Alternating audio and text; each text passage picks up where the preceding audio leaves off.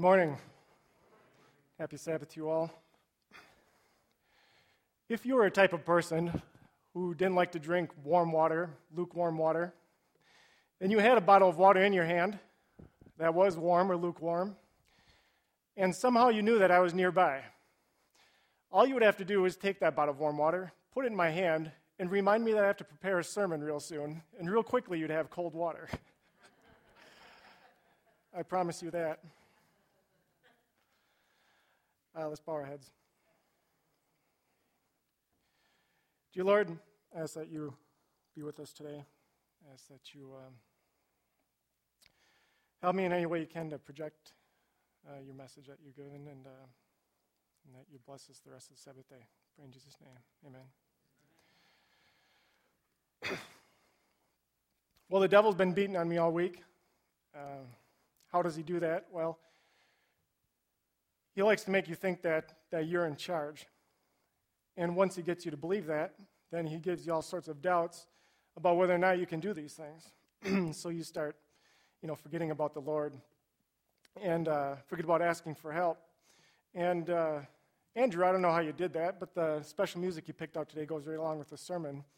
And we're going to talk today about the unpardonable sin. What is the unpardonable sin? When I first heard that, I kind of struggled with it a little bit. There's something that Jesus can't pardon or can't forgive. And so we're going to talk about that today. So what is pardoning? Well, we have a few words. I punched in a search, and Wikipedia is always a trusty source for some things and explanations. Well, one term you might be familiar with is commutation. What is commutation? When somebody's sentence is commuted. So, for example, if you're giving a sentence to serve 10 years for doing something and you would only serve 2, they would commute your sentence. It'd be commuted from here to there. And you essentially would be finished right then and there at the 2 years instead of the full 10 years. So an associated term is commutation, meaning the lessening of the penalty of the crime without being forgiven the crime itself. So they lessen the penalty, but the crime is not forgiven. About a reprieve. A reprieve is the temporary postponement of a punishment. So you'll serve the punishment, it's just put off a ways. A pardon is the forgiveness of a crime and the penalty associated with it. It is granted by a head of state, such as a monarch or president, and get this, it goes on to say, or by a competent church authority. I'd like to know who that is. But a head of state, such as a monarch or a president. And then clemency is a general term that kind of encompasses all these things. Today, pardons are granted, and by the way, you're familiar with the term lame duck? So when you have a president, I'm not a political scientist, but they reach a term towards the end of their presidency where they're considered a lame duck because there's transitional things going on. There's not much they can do or pass anymore. And what did they say, or what were they sure that George W. Bush was going to do just before leaving office? Anybody tell me? Pardon Cheney. Just kidding. Yeah. No, he wasn't going to pardon Mr. Dick Cheney. But speaking of people like that, former presidents and whatnot, I stumbled across an email. Actually, I think my mother sent it to me. Did any of you get an email that was titled, "Why Did the Chicken Cross the Road?" Anybody get that one? Well, I'll read it to you. It kind of doesn't really relate, but we were just talking about presidents and things. So, but the question was, why did the chicken cross the road? You know that old joke? And they had a list of people, politicians, celebrities of different sorts, and what their responses might be. And I'll just go through a couple of them. Barack Obama's response to why did the chicken cross the road? He said, the chicken crossed the road because it was time for change. The chicken wanted change. Bill Clinton was fierce in stating, I did not cross the road with that chicken. Al Gore is quick to remind us that he invented the chicken. Grandpa said, in my day, we didn't ask why the chicken crossed the road. Somebody told us the chicken crossed the road, and that was good enough. Albert Einstein thought carefully, and he responded, did the chicken really cross the road, or did the road move beneath the chicken? And last, Colonel Sanders of Kentucky Fried Chicken replied, did I miss one? Well, anyway, So today, pardons are granted in many countries when individuals have demonstrated that they have fulfilled their debt to society. Pardons are granted in many countries when individuals have demonstrated that they have fulfilled their debt to society. And it kind of made me think of community service and things of that nature, but it immediately sparked a memory in my mind. A few years ago, I had the privilege of staying with a couple in Nebraska. Very brilliant. Both of them, I think, are involved in lab research work at a university. And anyway, we were spending some time with Brad was his name, and we were just talking about some general life things, pretty light conversation. And he said, one of my goals is that before I die, I want to feel that I gave back one more thing to this world than I took. And I thought that was pretty cool.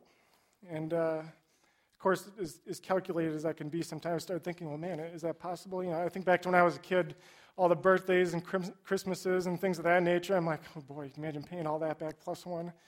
And all the times where people flock to help you with things and having to go back and do that for other people plus one.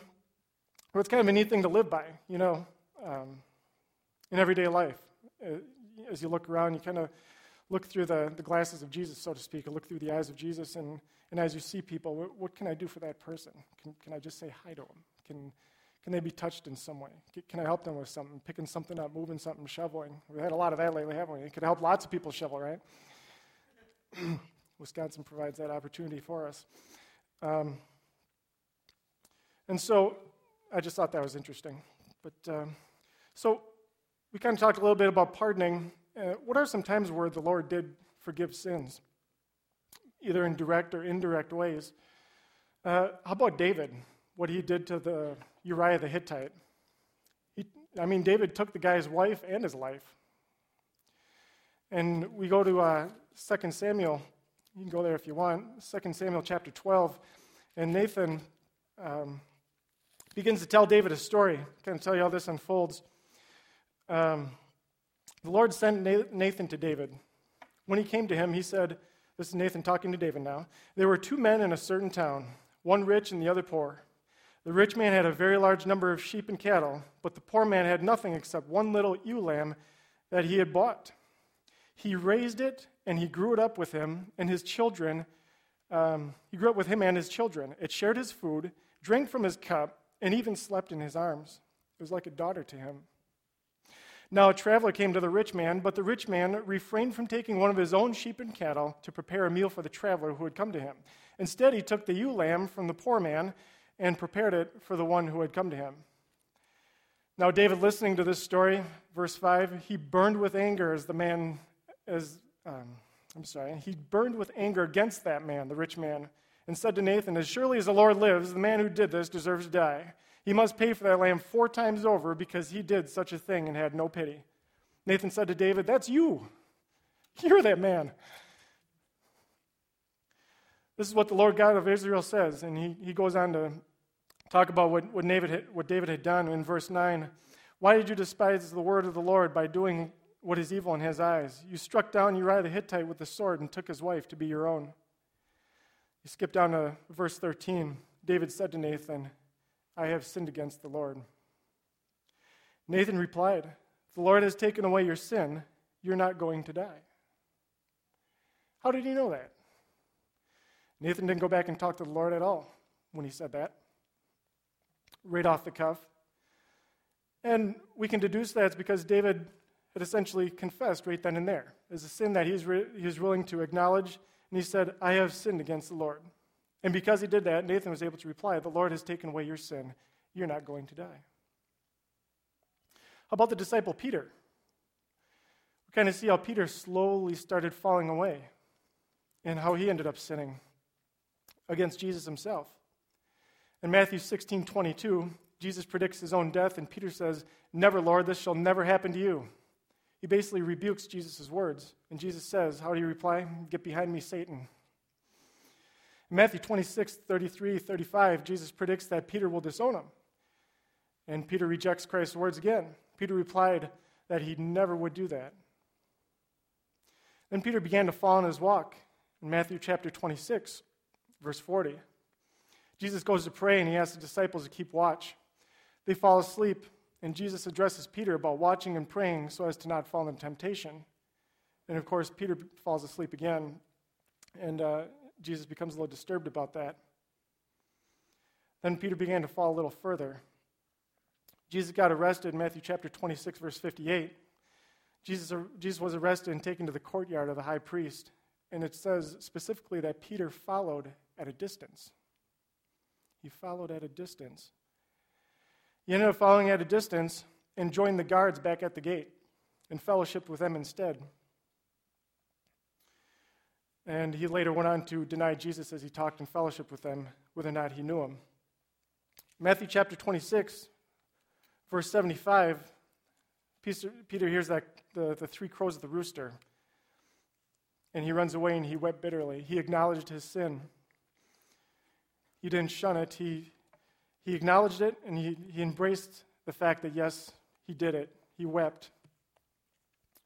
And later on, John 21, we find out that, Peter and Jesus talk, and Peter reassures his love for Jesus, and we see that he's forgiven as well. How about the story of the Samaritan woman at the well? That's a popular one. There's a couple things I discovered in this story that I never really noticed before. That's John chapter 4. And many of you know the story. Jesus is at the well, and a Samaritan woman comes out, and Jesus, being a Jew and her a Samaritan, in their culture, they didn't typically talk. In fact, it was kind of like prohibited, so to speak. You don't talk to one another. And she came up, and Jesus said, "Will you give me a drink?" And she replies, "You are a Jew, and I am a Samaritan woman. How can you ask me for a drink?" I'll get this. She just came right out and answered, "You are a Jew, and I am a Samaritan woman." Just started right off. Jesus replies, "If you knew the gift of God and who it is that asks you for a drink, you would have asked him, and he would have given you living water." Now, there's two things that I realized about this story that I hadn't before. One of them is kind of trivial. The other one is less trivial. But catch this. After he speaks and says that to her, in verse 11, she says, "Sir, you have nothing to draw with, and the well is deep. Where can you get this living water?" And she continues on. Jesus replied, "Everyone who drinks this water will be thirsty again. But whoever drinks the water I give him will never thirst." And he continues on. In verse 15, she replies again, "Sir, give me this water that I won't get thirsty and have to keep coming here to draw water."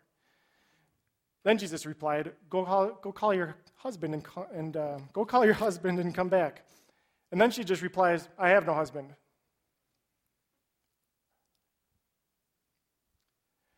Jesus replied, "You are right when you say you have no husband. The fact is you have 5 husbands, and the one you have now is not your husband. What you have just said to me is quite true." Then, when she recognizes again who she's talking to, she says, "Sir, I can see that you are a prophet. Our fathers worshipped on this mountain," and she continues on. But I thought it was interesting how she starts out when she was just a Samaritan woman, he was a Jew, and that's all she saw. She just spoke to him. Once he began to speak about God, and she kind of got a feeling for who he was, she started with, "Sir." He says, "Go call your husband." She dropped the "sir" part. That was enough of that. And then he talks to her and makes her realize that he's a prophet of types. And she replies again with, "Sir." It's just something I caught in a quick study I was doing of that story. But one other thing I didn't really notice, to me, this story was always a relationship thing and how Jesus reached across the party lines, so to speak, right? But in verse 13, he says, "Everyone who drinks this water will be thirsty again, but whoever drinks the water I give him will never thirst. Indeed, the water I gave him will become in him a spring of water welling up to eternal life." And what does the woman do? She asks right away, "Sir, give me this water so that I won't get thirsty and have to keep coming here to draw water." Before he just lets her do that or would give that to her, it's the first thing he asks her to do. Indirectly, he's asking her to repent, isn't he? Go call your husband and come back. Getting her in an indirect way to draw out of her the fact that, you're right, she does not have a husband. In fact, she had several, and it continues on. I never caught that part of the story. I thought this was about reaching out, and here there's another side of it, and I believe that's what was going on there.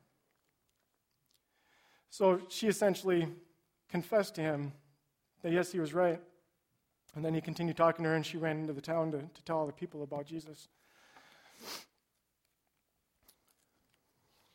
Pretty cool stuff. things you can dig out of a story, no matter how many times you read it, there's always one more bit in there for you. But when does Jesus talk about something that is not forgiven? He talked about sins that are forgivable, and eventually you'll find out, without going through them all right now, that all sins are forgivable. So how can there be an unpardonable sin? Matthew chapter 12, verse 32, anyone who speaks a word against the Son of Man, it will be forgiven him. Well, even that's forgiven. You can speak against the Son of Man, and it will be forgiven. But whoever speaks against the Holy Spirit, it will not be forgiven. Well, what is the Holy Spirit? We got to be careful of that, because apparently if you do that, that is unpardonable. And certainly we don't want to be lost. We don't want to commit a sin that cannot be pardoned. John chapter 16, 13 to 15, when the Spirit of truth comes, Jesus says, he will guide you into all truth, for he will not speak on his own authority. But whatever he hears, he will speak, and he will declare to you things that are to come. He will glorify me, for he will take what is mine and declare it to you. All that the Father has is mine, therefore I said he'll take what is mine and declare it to you. So why is it important to have this? Well, obviously that is, Jesus has explained there, that's going to be his mode of communication to us. And if we lose that mode of communication, we lose that relationship, it's pretty dangerous. It's possible for us to fall away and never come back. So why is it important that we have this? We can turn to John chapter 15, verse 5. When I was going through our Experiencing God study, that was one of the memory verses there. John 15:5, and he explains the importance of this. Verse 5, he says, I am the vine, and you are the branches. If a man remains in me and I in him, he will bear much fruit. Apart from me, you can do nothing. If anyone does not remain in me, he is like a branch that is thrown away and withers. Such branches are picked up, thrown into the fire, and burned. If you remain in me and my words remain in you, ask whatever you wish, and it will be given to you. This is to my Father's glory, that you bear much fruit, showing yourselves to be my disciples. So that is why it's important for us to not speak against the Holy Spirit, not to reject it. We need it in us so that we abide in him and he in us, and that through us he can provide much fruit.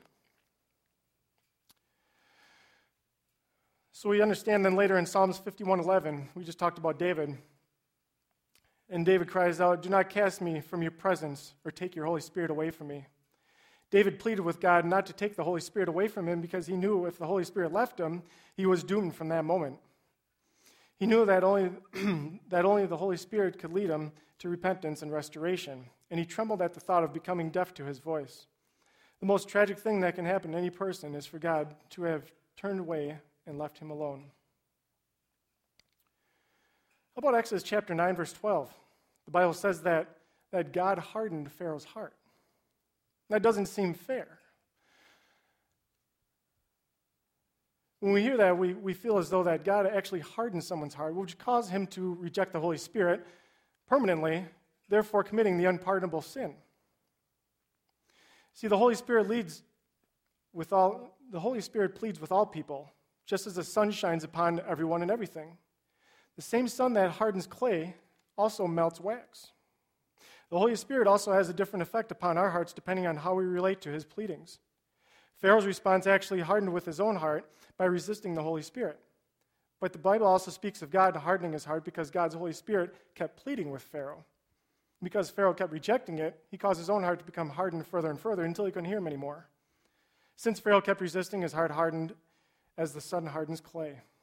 Had Pharaoh listened, his heart would have softened as the sun softens wax.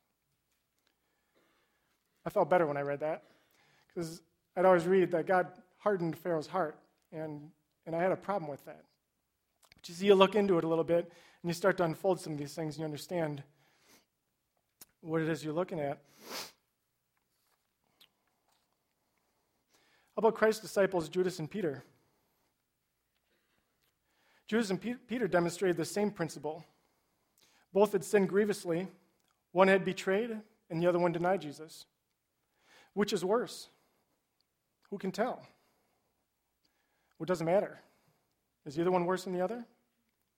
The same warm Holy Spirit pleaded with both. Judas rejected, and his heart became like stone. Peter, on the other hand, was receptive to the Spirit, and his heart melted. He was truly repentant and later became one of the greatest preachers in the apostolic church.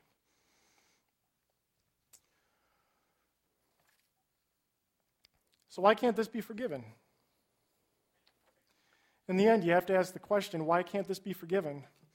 We've studied about a God, we've studied about Jesus, we've studied about a person who forgives everything. Everlasting love, everlasting everything. There's no end. No end to his depth. No end to how beautiful he is, how tolerant. And we find that we serve a God who is a loving God, not a forceful God. So if we choose to turn away from him, he's bound by his own law of love, that he cannot reach and pull you back without you wanting to first. And of course, if we fall away from God, it leads to death and destruction in the end, which is the punishment, which of course he also cannot pardon because he couldn't get you back to begin with because you rejected such. The definition we read earlier of pardoning continues. Some believe that accepting such a pardon implicitly constitutes an admission of guilt. In other words, by accepting a pardon, saying, okay, you're excused from your crime and your punishment, that by accepting that, you're saying, okay, I did commit a crime, and therefore pardons in some cases are rejected because it would admit guilt, and that hurts too much to do that. So in some cases, the offer is refused. Friends, I ask that you spend time as often as you can. I was meeting with a group, and I had set a goal that for the following week, I would spend 15 minutes of uninterrupted time with God. You think I could do it? How many think I could do it? Oh, you're up front, you're speaking, you got a sermon all put together. You probably did 20 minutes a day. No. I ended up making a goal for the following week. Let's try 5. Think I could do it? I kind of pulled it off, a few minutes here and there. See, my conversations in my mind continue with God throughout the day, but I wanted time where I would sit in a room, in a chair, uninterrupted, just spending time with God and really getting in sync and really feeling the Holy Spirit speak. But I encourage you, and as the reason for the Sabbath, see, God, he knew, he set a time, this time as an appointment with us. That no matter how busy we get, he set aside a day where it's forbidden to work and do business and all these things that we would worry about so we can spend that time with him. But even on Sabbath, we spend some time that's worthwhile. It's very positive. We do Bible studies. We visit people and things of this nature, and that's all very good, but don't lose tune with the Holy Spirit. You can still do good deeds and start losing touch with him very slowly. When we studied Peter, you saw what happened there. Boy, he was the closest to Jesus, wasn't he? And slowly he fell away. He didn't even know until that rooster crowed, and all of a sudden he was in shock. David, look all that he had done. And it took a guy to come to him and tell him a story, and he's like, well, that guy ought to die. That guy's you. He didn't know it. He didn't even realize until he was told, and right then and there, what did he say? I have sinned against the Lord.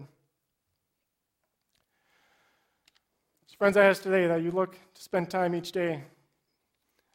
Break it down to small goals. Just get that time in there.